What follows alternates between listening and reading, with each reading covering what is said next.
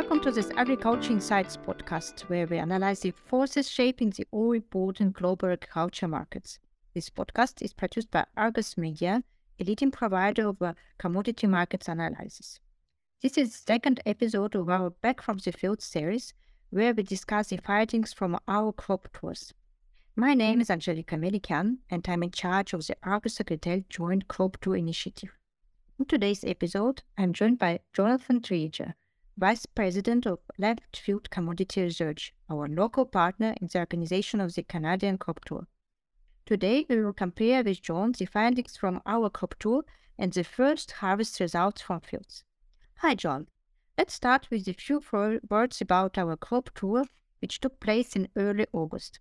Our two teams covered more than 4,000 kilometers in the three wheat-producing provinces: Saskatchewan, Manitoba, Alberta. Hi, Angelika. Yes, we spent a week visiting nearly 50 farms across Western Canada.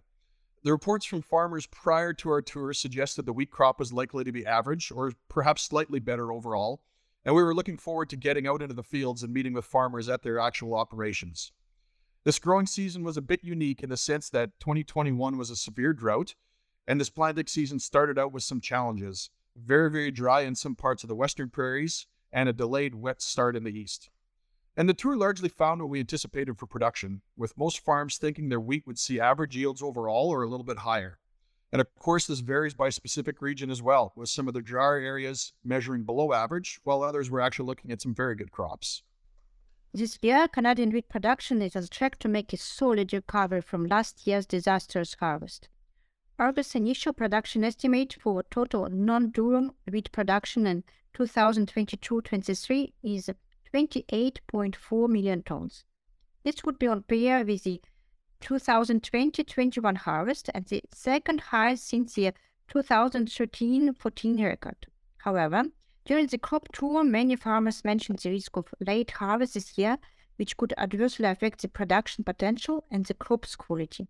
As nights get longer, temperatures get lower, and the risk of heavy rain and frost increases. At the end of September, John, can we say if some of these risks have materialized? Yes, Angelika, I can confirm that many of the fields were later developing and bringing with that some risks. But in talking with farmers after harvest, overall it would seem that yields were at least as good as we anticipated in early August, and perhaps even slightly better. Yeah, and here I would like to specify that our yield estimates are based on the methodology, which relies on field countings and farmers' assessments on crops conditions this year compared to last year and to long-term averages. Fields are chosen at random, but represent areas that would cover a wide range of climate and soil diversity across the Canadian prairies. They are carefully marked so that the results can be compared afterwards with the farmers' findings. Yes, and as one might expect, there are individual fields where the actual yield results were higher and a few that were lower. And this reflects an element of randomness when picking places in the field to test for yield, and how that isn't always a full reflection of what the production will be like across that entire field. But the overall reports from farmers so far suggest a final crop that might be slightly larger than expected at the beginning of August, although likely not dramatically so. Warm and dry weather helped advance the maturity of some of the later developing crops, and then when combined with first frost dates that are only coming around what might normally be anticipated and after most of the wheat is harvested, it would seem that there won't be much of the crop that will be impacted in a negative way. And it's still a bit early to know too many details about quality, but in general, the quality of the Canadian wheat harvest has been quite good. There is some of the harvest that hasn't been completed yet that maybe is going to be a little bit negatively impacted by maybe some rain, and there's reports of maybe some modest downgrading, but this is unlikely to impact a large portion of the crop, and any parts of that harvest that might be downgraded a little bit will easily find a market in the local livestock industry.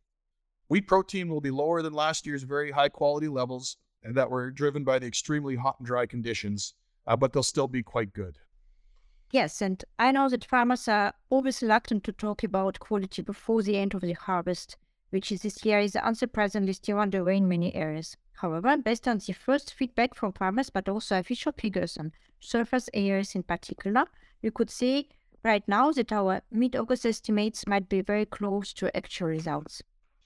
Yes, I would agree with that. It might warrant a small upward adjustment to the size of the Canadian soft wheat crop, but overall I believe the estimates from the tour will end up being quite close to the final number. or perhaps maybe the combination of some favorable weather into the final stages of the growing season and a general trend of good conditions results in maybe a somewhat better average yield, but overall very close to what was estimated previously.